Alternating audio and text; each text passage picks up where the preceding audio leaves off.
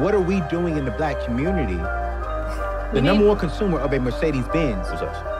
Us. The number one consumer of a Gucci and a Louis Vuitton, us. And they don't even advertise. Why is it that in the black community, we are always the number one consumer, but we're not the number one creators?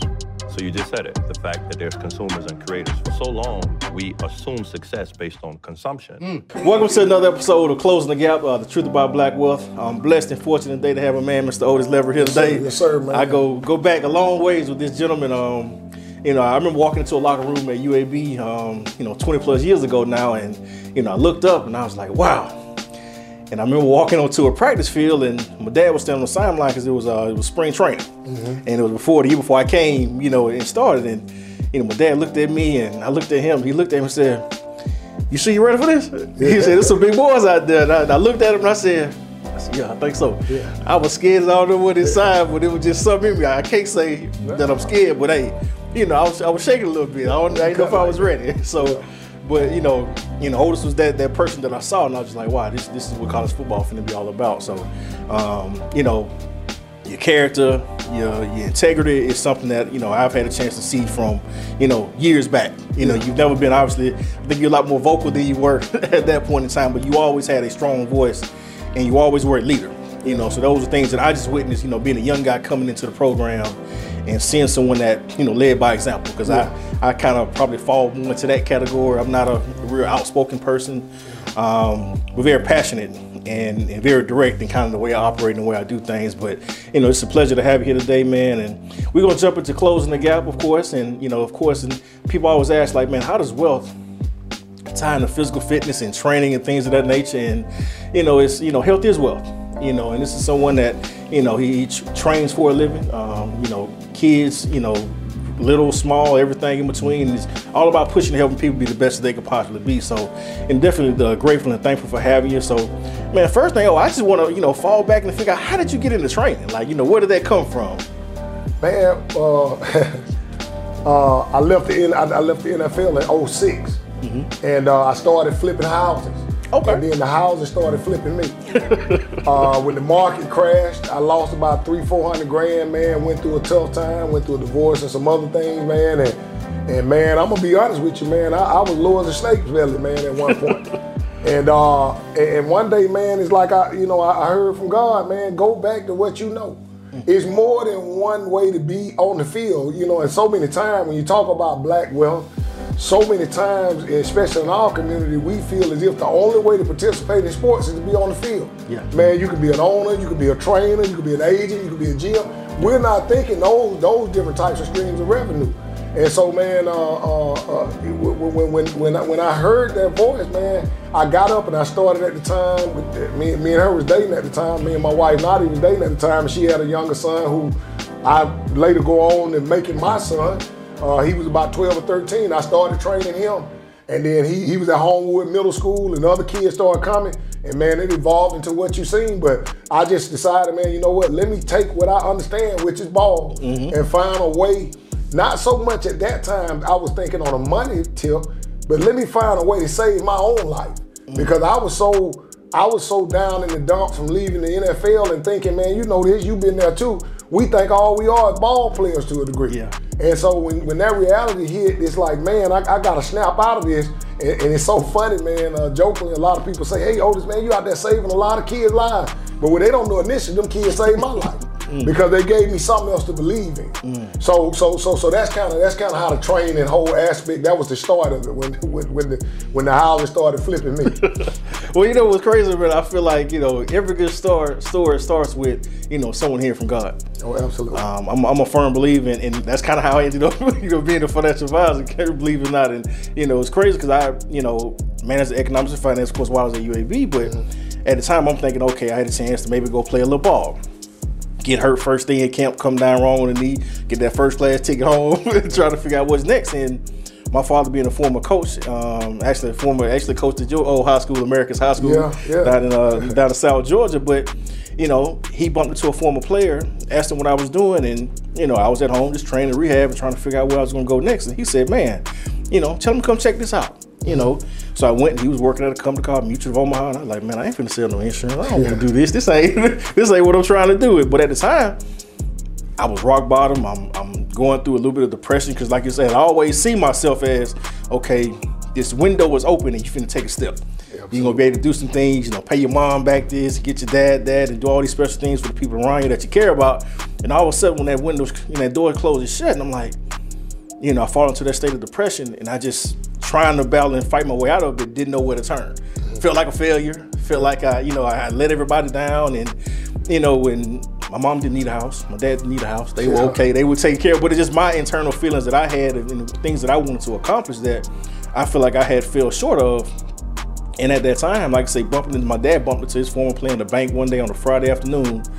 Next thing I know, I'm meeting with a guy at an office in Montgomery, Alabama. And a week later, I'm working for an insurance company. Wow. You know, people are asking, like, how did you get to be a financial advisor? I'm like, man, it's strictly God's plan. I said, many are called, few are chosen. Yeah. You know, I literally just kind of fell into this and started working. And about a year into it, you know, I woke up one morning and God said, don't you teach people how to create generational wealth? Man. And it was just something that was on my heart and on my mind. And like I said, going through a similar thing where I had, you know, started having some success in the business. We started living too much a little bit in the world, started enjoying fruits of the labor I had a little bit. And, you know, fortunately I was, you know, raised in the church and, you know, trained up a child in the way that he should go. And when he's old, he won't depart from it. So I heard that voice in my head say, man, you got to get it back together. And luckily, you know, I started doing that and woke up one morning. It was just like, hey, light bulb went off. I need to teach people how to create generational wealth. And that was 2008 in the middle of that financial crisis that everybody was going through. And, you know, that light bulb went off and it was just like, wow, you know, that's my passion, my mission ever since. And it's always, you know, for me, it's always a pleasure to hear how other people kind of started their journey as well. And because I think one of the central figures that's lost in a lot of this, whether it's creating wealth, health, and everything else, that passion and motivation, I think that's God-given. Absolutely. I think if you can hear, you know, the voice of God, I think that, you know, that dictates the passion and it creates an ever-burning flame that, you know, that would never go out. And I think that's something that we kind of all need to get back to a little bit because those are the things that I think we've lost from previous generations. Absolutely. And those stories, you know, grandmothers and grandfathers and those pouring into us and helping to teach us and guide us. So, you know, I'm grateful and thankful and seeing you doing that for the next generation, man. Oh yeah, definitely. To be very honest with you, it's just to piggyback off of something you were just saying, man. We talk about rock bottom. Man, rock bottom really the most solid foundation you can get. When you build a house, man, you start from rock bottom. Yeah, absolutely. Sometimes, man, when we slide down that slippery slope, man, we experience things, man, that actually give us that true foundation to build a house. Because, you know, up until 20, 25 years old, we still riding off of grandmama prayers. We still riding off of granddaddy instruction and mama instruction. But now we got a chance to test that water a little bit, and now God put us in a situation when we hit rock bottom to kind of add a little bit of what grandmama told us, a little bit of what granddaddy told us, a little bit of what we learned, and now we got a foundation. Absolutely. So that, you know, man, I can identify with that rock bottom. So I really do feel like that's what a blessing is. Well, I believe that it's truly in the blessing. I think God allows us to hit rock bottom so we can take our time, sit down, and be still, and hear Him. Yeah. And I think when we're doing so much and, you know, running around and enjoying everything else and everything's going good, we don't have time to hear Him. Yeah. But when we get to a place and, you know, we need Him and we know that we need nobody but Him, it creates, you know, that stillness that I think we all need to have in our life to be able to take our time and hear from God. We'll be right back so you hear more from us.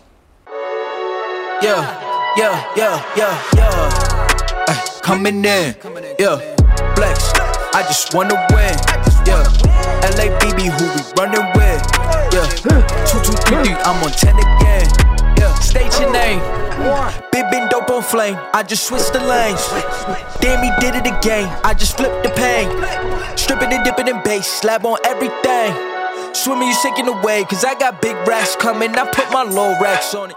Welcome back to Closing the Gap, the truth about black wealth. Of course, we're here picking back up with Mr. Otis Leverett, having a great conversation today. Very blessed. I'm very excited. And we kind of dove into a little bit about, how we got, into training. What was your motivation, your passion, your reason behind it. And obviously that passion has led into, something that's, taken on, maybe, taking some turns that maybe you didn't even anticipate. So, with that being said, since you've, gotten into the, training full time and working with kids, what has probably been the most rewarding part? Just being back on the journey. You know this from playing ball, at our days at UAB. You miss the games, you miss the practices, man, but more than anything, you miss that camaraderie of that locker room, that brotherhood that can't be duplicated nowhere else on earth, man. And so what it did when I got to training, man, it gave me that feeling back, being on the journey with these kids. That's why, nowadays, man, a lot of people like to attach themselves to kids. Man, I'm still old school where I like the journey to where I'll take a kid, whether you're a 5-star or no star, and go a 5, 6, 7, 8 year. Man, I got kids now. Prime example would be Jameis Winston, who plays for the Saints.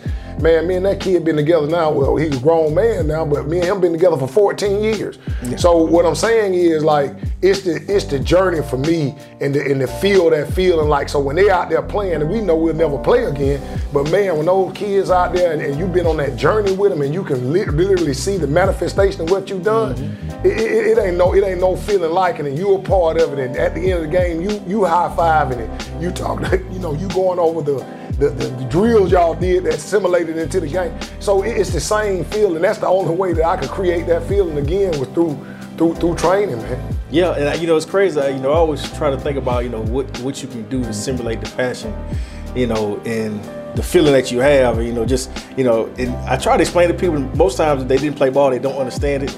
And I think about just standing on LSU field. That night we beat them, man. Just being, and I'm just looking up at the crowd. And just that noise and that atmosphere, and those are the moments that that I remember. It's like, okay, the games, like you say, you remember certain plays and things you did, but just the experience. Most people don't understand what it feels like to walk out those tunnels and to be on that field and hear those crowds roar, and those are the things that I kind of take from it, which is kind of crazy. I think I'm probably just a few years removed. I think I couldn't watch football probably maybe 5-6 years ago. Yeah, it take a minute. I couldn't. I mean, I would go to games and I would almost break down because my heart would be so much wanting to be on the field that I just got to a point probably in the past few years where I could watch a football game and not critique it and just watch it for the enjoyment of the game.